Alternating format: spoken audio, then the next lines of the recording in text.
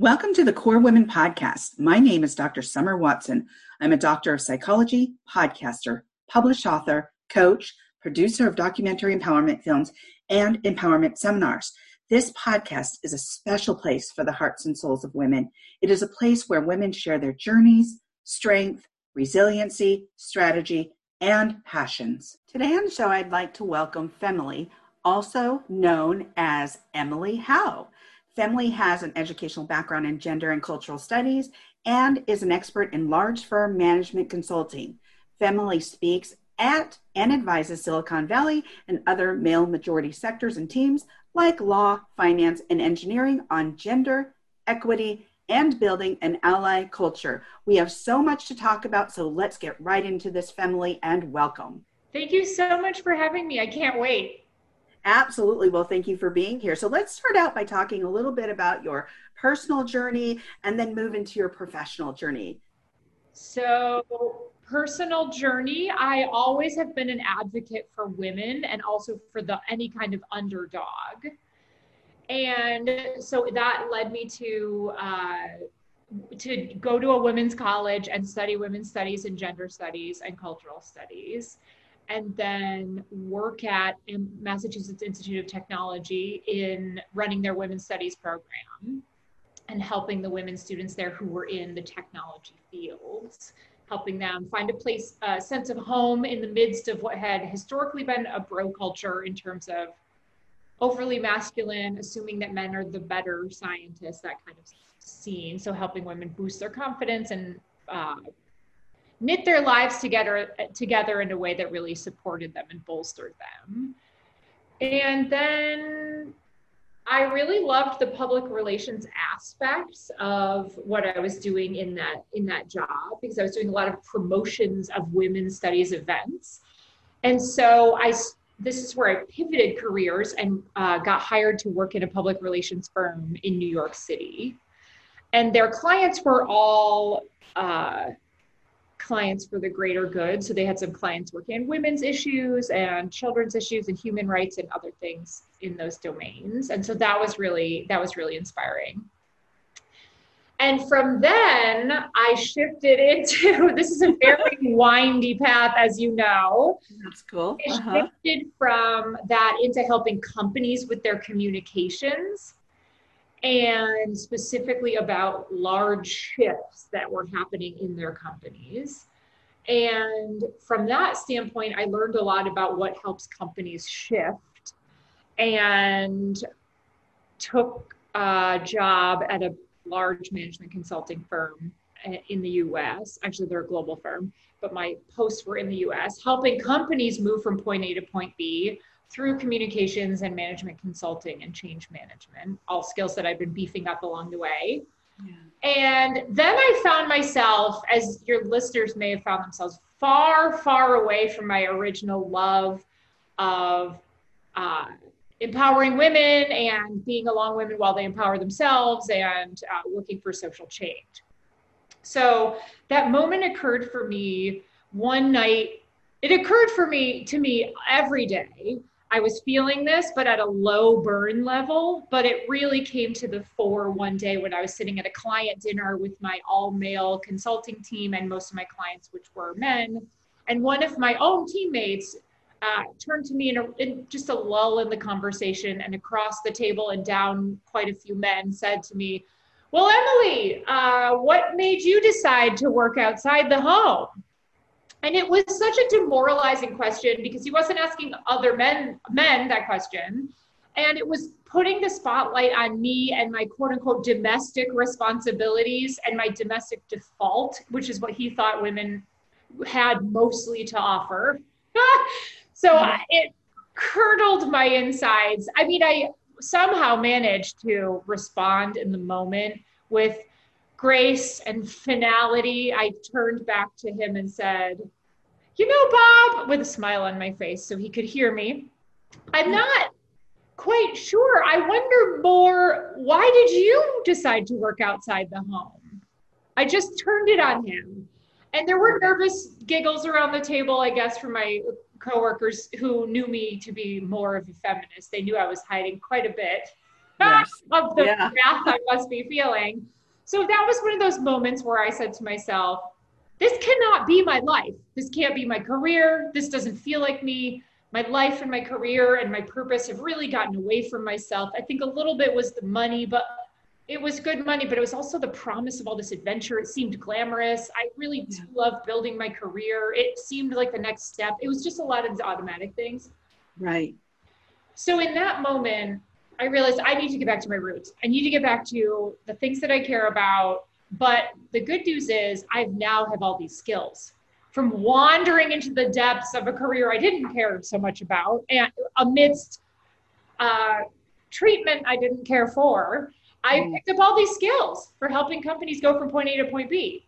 Right. So I looked within myself and I looked at all of the research on what helps women in the workplace, the McKinsey and the Lean In work. And I connected with some folks in there and started to work on those reports in terms of the publicity angle of getting the word out about those. So I was really enmeshed in that data. And I took what I knew about moving companies from point A to point B and my passion for helping women and blended them together into a methodology that helps companies elevate their women and not have bias get into the picture. And so now I do that with companies, mostly tech companies. I live in the San Francisco Bay Area, and so it makes sense in terms of physicality and also my background working at MIT. I've always enjoyed techies in the engineering space, and it's so cutting edge, so I love that too. But yeah, so now that's what I do full time. I'm Silicon Valley's gender equity advisor. Somehow my windy path has led me here. Oh my goodness, that is a path. And I want to take it back just a little bit because I'm curious. Yeah. Were you always clear? Or how did you develop your personal values and beliefs? Yeah. Was this from an early age? Or how did your values and deep understanding and compassion for people of all backgrounds develop? And I think this is important for our listeners to know. I think there's always been a piece of me. I've always had a tender heart for those who were having more of a struggle than I was having. So this is from way before I had a sociology degree. It was back in, nursery school, and someone who just was getting left out. I would always go over and sit with them and try to include them. That's always been at the human level thing that I cared about.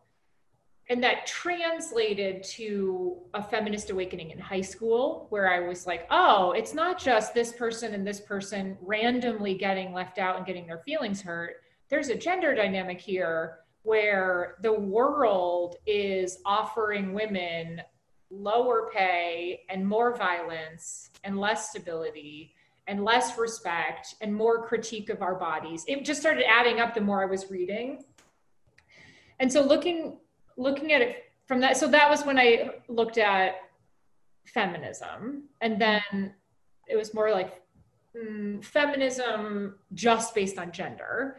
But then in college, I was my eyes have been so blown open by the idea that no matter how much a woman leans in, or no matter how much she studies and does all the right things and is perfect and is a good girl and gets all the degrees, she still has this system stacked against her where people in the hiring committee or in the promotions committee have predetermined thoughts in their heads that men are just better or smarter or cooler managers or whatever.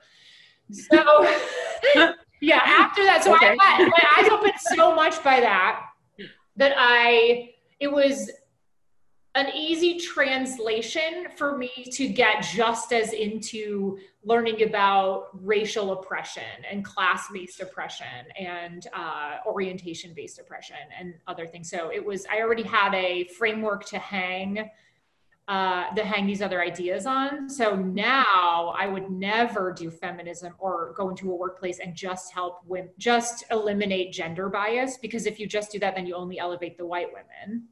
Because the things that are holding back all the women include racism, homophobia, different isms in the workplace. Yeah. Right.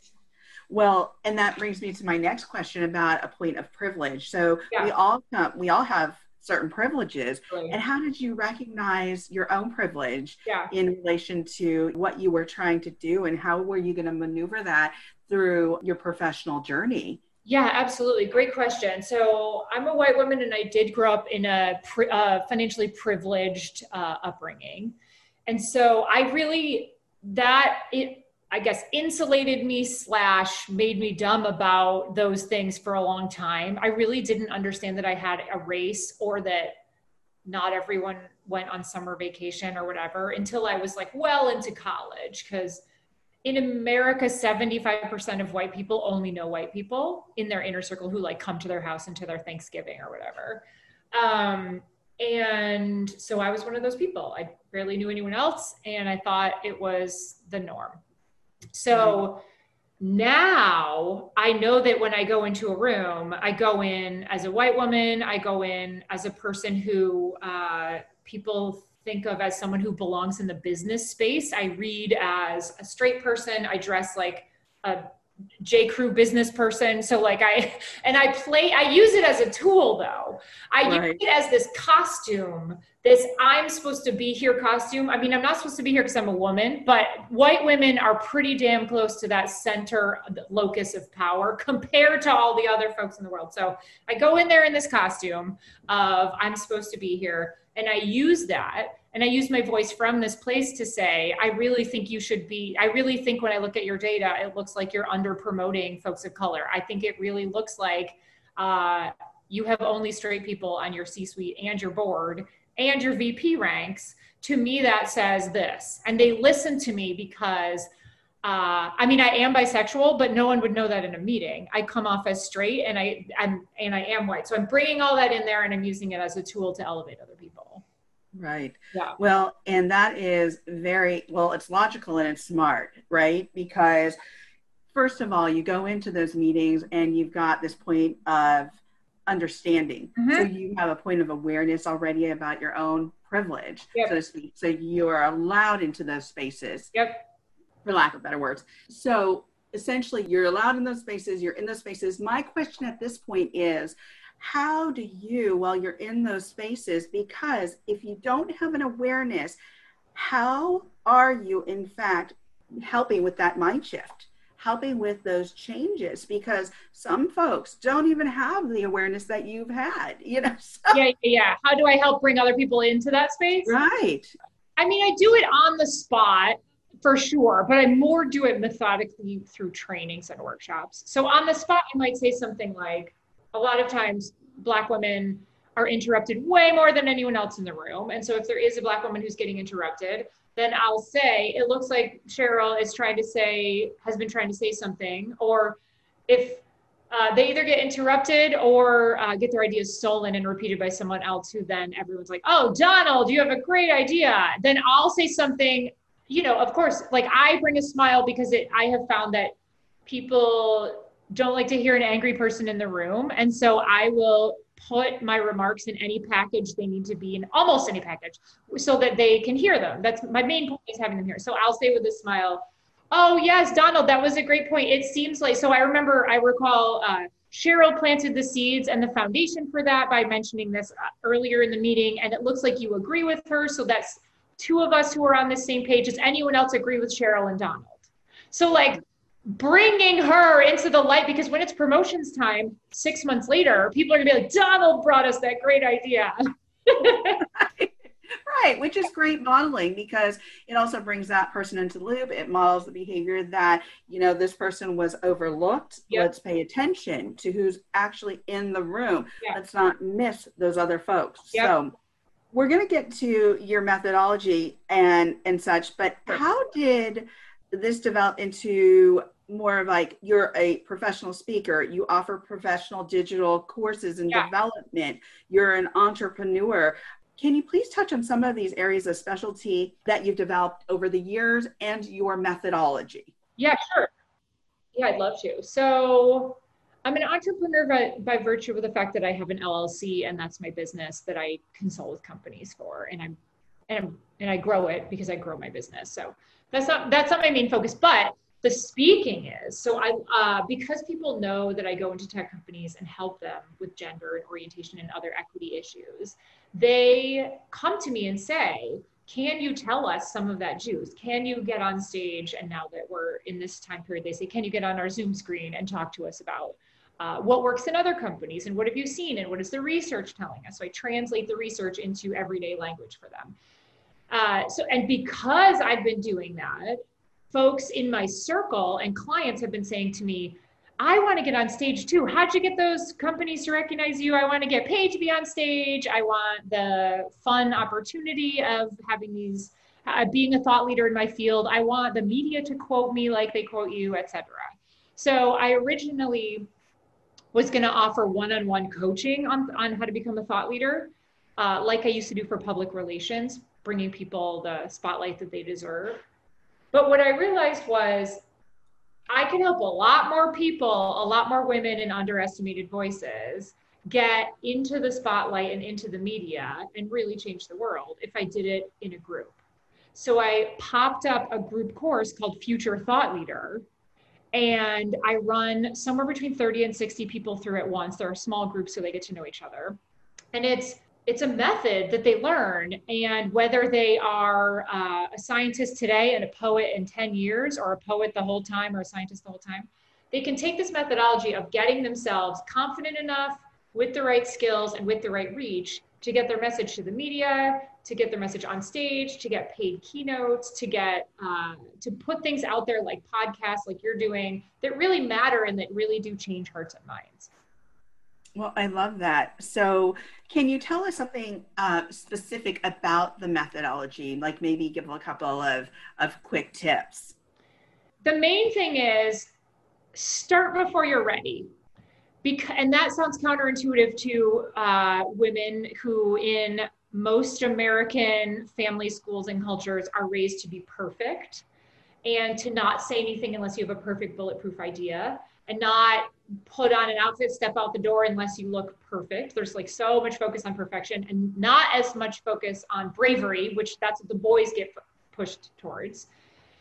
And so as someone who's been groomed to be perfect and only worthy if perfection comes across, we're told to wait until we've won 7 Nobel Prizes before we should be able to get on a stage and talk or speak to the media.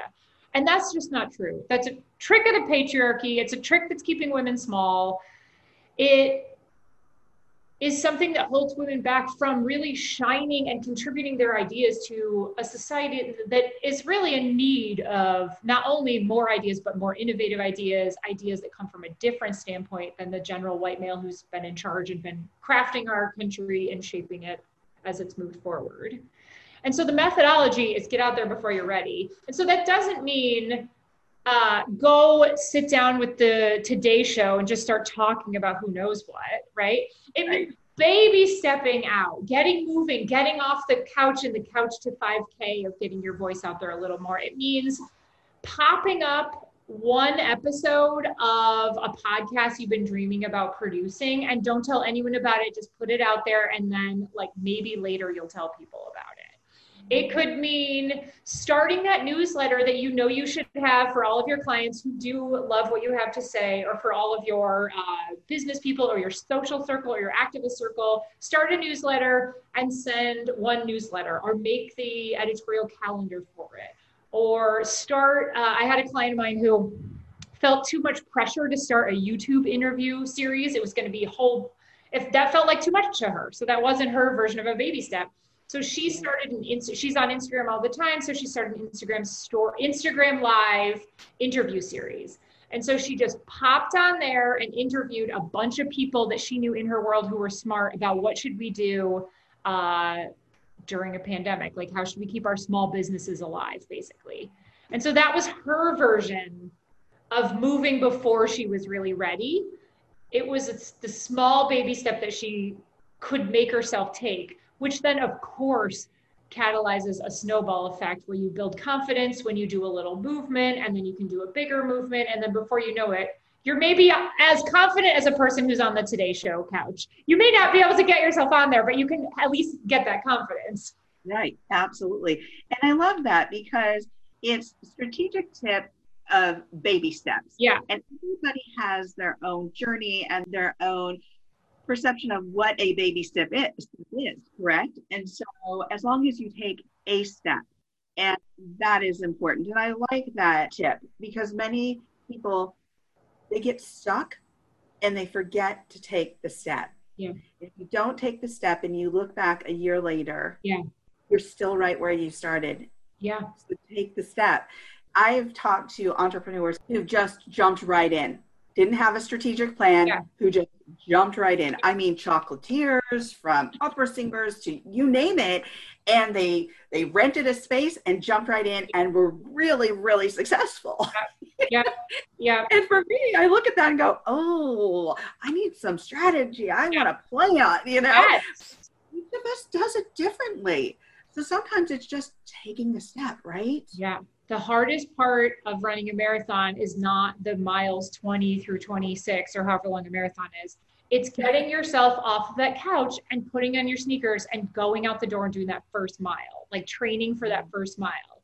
So when you're thinking about yourself as a thought leader or as an entrepreneur or as someone who wants to do something bigger, do something to change the world, it's that first step. It's being moving so that you can then iterate. I mean, I sound like a techie right now, but you can't just imagine all these things in your mind. If they were like, let's imagine the best cell phone. No, you have to pop one out there that's pretty good and then see if people like it, see what they're using it for, see what they're needing, and then make a new version. Just keep iterating. Same with your podcast, I assume.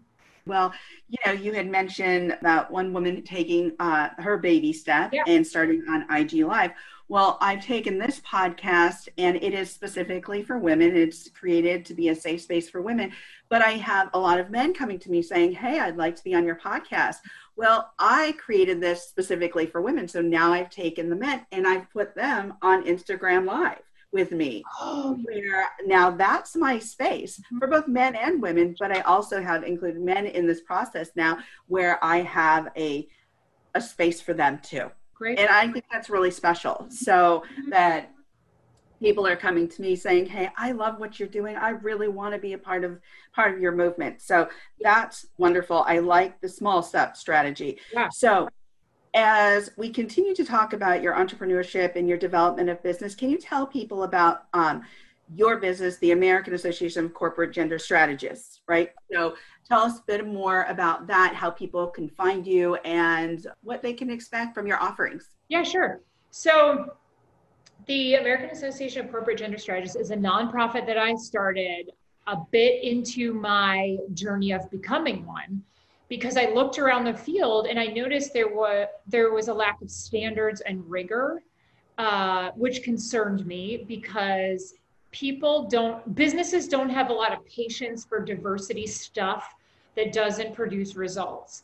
And so if there are people just popping into companies doing who knows what, one person's using a lot of data, one person's using a storytelling seminar, one person's like, let's do women's mentoring, one person's like, let's just do women's recruiting initiatives. Like, it's just really random. And so I started this organization to bring data and rigor to the field. So if anyone's interested in, I mean, it's obviously a niche, being a gender strategist for companies. So that's what that is. It's corporategender.org. It's a niche, but it's a great one. But yeah. And then at familyonthego.com, that's my entrepreneurial site where you can talk to me about coming to your company or coming to your group, or I often go to women's conferences, and that's some of my funnest favorite stuff. And also where my digital courses are. I mean, my flagship program is Future Thought Leader, which we've talked about, and I do a couple of those each year. Okay. And the most recent one started October 1st. And yeah, the next one will be in the new year. Fabulous. Yep. Okay. So as we come to the close of the interview, I have one last question to ask you. If you were to leave the listeners with some words of wisdom, what would they be? Listen to that quiet voice inside that you keep shooing away because you have too many things to do, too many things that seem proper or better or like the right career or the right move listen to that little voice, because it's going to keep coming back, and it's going to keep coming back louder. You don't want to have to get to that place where you got Bob at dinner embarrassing you at your corporate dinner. You want to be the Emily that listened to her inner voice 2 years before that, before she got into that whole kerfuffle. Because that soft little inner true voice is coming for you. Right. Yes. It's going to be a face-to-face off, right? Yes. So thank you so much, Yeah. Femily, for joining me on the Core Women podcast today. Yes, I love Core Women. Thank you so much. Thank you. If you'd like to connect with Emily Howe, you can find her on LinkedIn at Emily Megan Morrow Howe and on Instagram at Femily on the Go. If you need a strategic empowerment coach, contact me. If you want to tell your story of empowerment or how you have reconstructed your life to drive change, send me a video or an email of your story, providing permission to use it on my social media platforms.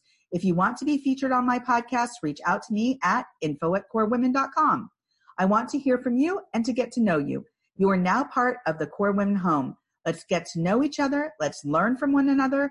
Please follow Core Women on Facebook, Instagram, and Twitter. Please let your women friends know about this podcast. If you write about Core Women in your social media posts, please hashtag Core Women. This is all about women. Thank you for taking the time to learn more about Core Women, and please stay tuned for continued growth of the Core Women movement. Let's grow and drive change together.